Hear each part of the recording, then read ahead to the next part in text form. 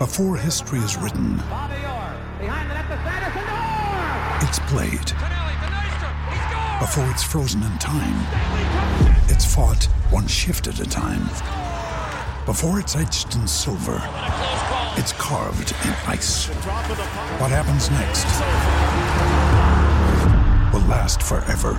The Stanley Cup Final on ABC and ESPN Plus begins Saturday. You're listening to the Husker Online Show, your authority on Nebraska athletics. I personally, my opinion is we need to have our students back and attending classes before we can really think about our student athletes competing. But as we go down this road and we're looking at what the possibilities are going to be, I'm still optimistic that we're going to be able to get our students back, that we will have a chance to get our fall sport student athletes back in shape and ready to compete. Yes, there's a chance it could be a delayed season. It could be an abbreviated season. I still strongly think that we will have things back to normal, but we do need to be prepared in the event that doesn't occur. And welcome here to another edition of the Husker Online Show. Sean Callahan, Robin Washa, Nate Klaus. That was Nebraska Athletic Director Bill Moos on his monthly radio appearance on the Husker Sports Network earlier in the week, showing some optimism that he does believe that we will play a season this year and that we'll have students on campus. And really that remains the key until we get an indication when students will be allowed on campus. It's going to be hard for a lot of these things to move forward. You're starting to see some schools that don't have football, like Cal State Fullerton, which is largely a commuter school in L.A., Orange County area. They're going to not have fall classes altogether. They're going to go online only. But nobody has really made that big move as far as the fall semester. I think most schools have eliminated students on campus for the summer.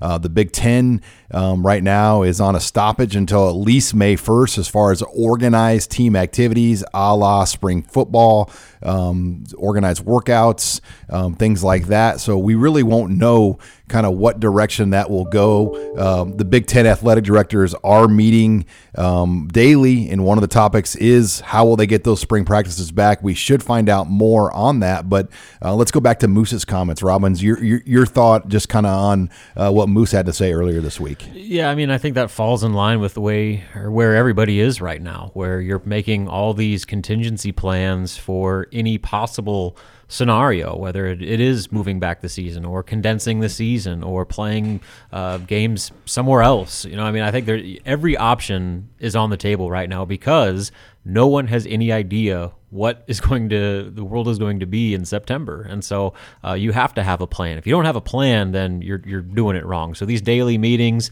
they're literally addressing every possible scenario and what individual schools can do to be prepared for whatever happens over the next few months. But I thought it was important that he once again reiterated that there is, I think, maybe it's just hope, but I do think there's a belief amongst people, athletic directors and coaches and whatnot, that in some way there will be a season next year. It's just a matter of what that season looks like. Will there be fans? Will it get pushed back?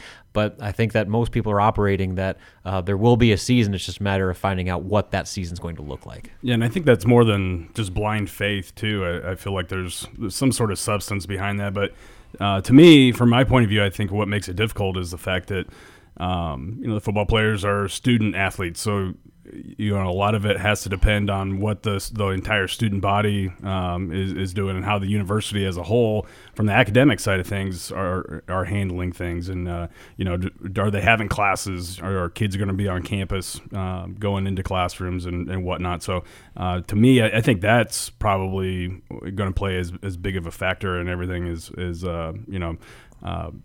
the athletic directors and the Big Ten Conference is going to play a role in it. What I'll be curious, guys, is May 1st. What will happen on the Big Ten's ban as far as organized activities?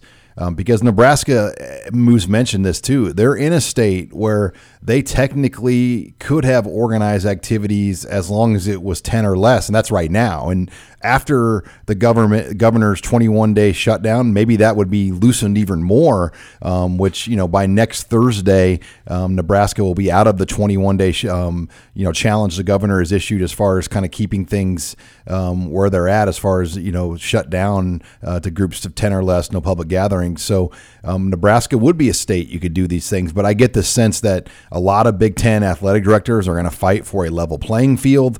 Nobody's going to want schools to be able to have summer camps, for example, if they can't have them in their state. Nobody's going to want to allow organized team activities. Let's just say if New Jersey or Maryland or Michigan, states that are a little bit, when you look at the coronavirus in the Big Ten, maybe even Ohio's in that boat too, that maybe they wouldn't be able to allowed to have what would be called organized activities. So the level playing field factor will be something to watch. Well, yeah, especially within just the Big Ten. Just because Nebraska has the ability to do things, Rutgers being in New Jersey or Maryland, being out there, they're probably going to be the last ones that are going to be able to do anything with, how bad the virus is spread within those, that part of the country. So, that's where it gets interesting, just because it doesn't matter about what you want to do as a conference, because geographically, the Big Ten is spread out so far that there's such a wide ranging of situations facing each individual university that just because something would work for Nebraska, it by no means could work for another school. So that's where I think it gets interesting as far as what happens. Obviously you're going to have some schools that can play and some that can't. What do you do with that if you really want to insist on having a season? Do you just have some of those schools sit out a year or whatever? I think that there's so many different ways this could go just because of the varying degrees that each state and each university within those states are dealing with right now. Yeah, I always feel like that's been a big sticking point too, with whether it be the NCAA or conferences or whatever. They want a level playing field. The unfair advantages. That's been the quickest way the NCAA has changed rules is when someone finds a loophole or is able to gain an unfair advantage, typically that gets shut down pretty quick. So obviously it would be good for Nebraska if they were able to do it. That'd give them a little bit of an edge, I think. But I have a feeling that they're going to want to make it all across the board and make it fair for everyone. And what's interesting is we don't really know who's calling the shots here, because the NCAA runs the recruiting calendar, so they've called the shots on that. Mm-hmm. But organized workouts and things of this matter, spring practice, I believe that's more controlled by the conference, and they have the control. The NCAA doesn't control the football championship for football. It's controlled by the playoff and the Power 5 conferences. So, will there be pressure put on? Like, let's just say in the SEC, where most of the states are run by Republican governors, and there's a lot more conservative values there, and they say, we're opening it up for organized team activities here in May. Will that put pressure on the Big Ten? Say, God, we have to keep up with the SEC. If we're in places where we can have these, we should be able to have organized team activities as well.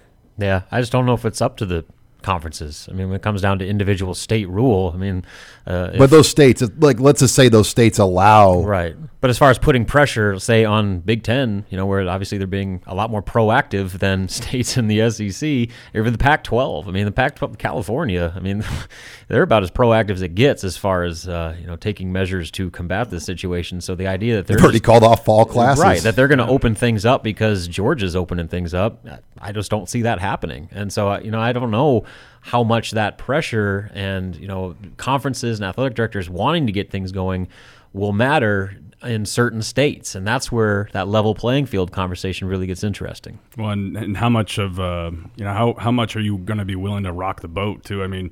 If you're one of a couple schools that could take advantage of it and everyone else is against it, or are you going to be pushing for it and willing to make some big enemies within your conference? I don't know how that's going to happen. I think the testing procedures too are getting better. Test Nebraska has just come out with Governor Ricketts, where I think 2,000 or 3,000 people per day can now be tested in this new program. That's going to get better and better as we go through this process. And I think as they can figure out a plan that says, all right, we can test all these guys regularly and quarantine people if we have to. We have the means to quarantine. We have empty dorm buildings if we have to go this route. So, I think they're going to have to get creative if they're going to push the envelope on some of these things, and hopefully the testing models out there are only going to get better, and they have gotten better, which I think is encouraging. Yeah, I mean, that's where it starts. I mean, obviously, mass testing and widely available testing is the first part.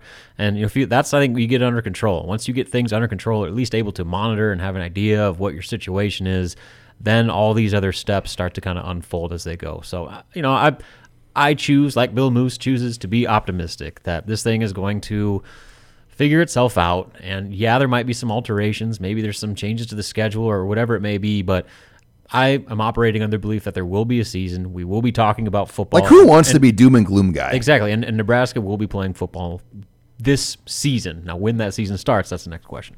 Yeah, that's my biggest question too. Is what is it going to look like? Is it going to be a late start, or is it going to be without fans, or what? But I believe there will be. It's just a matter of how they make it happen. I'll be curious too, guys. Conference media days, will that just be canceled or be done digitally? I mean, that's one thing to watch late in July. They'll have to make that decision here sooner rather than later on conference media days. I would think by June 1st. Mm-hmm. So we'll get an idea even from the conference on that. But lots to talk about on the show. We're going to have some basketball talk here as Teddy Allen's going to join us. But next, Robin, we're going to hear from Matt Abdelmassi, who's going to join us after signing day. And he's going to weigh in on a lot of things, including the departures of Charlie Easley and Kevin Cross. So we'll get his thoughts on all of that next here. You're listening to the Husker Online Show.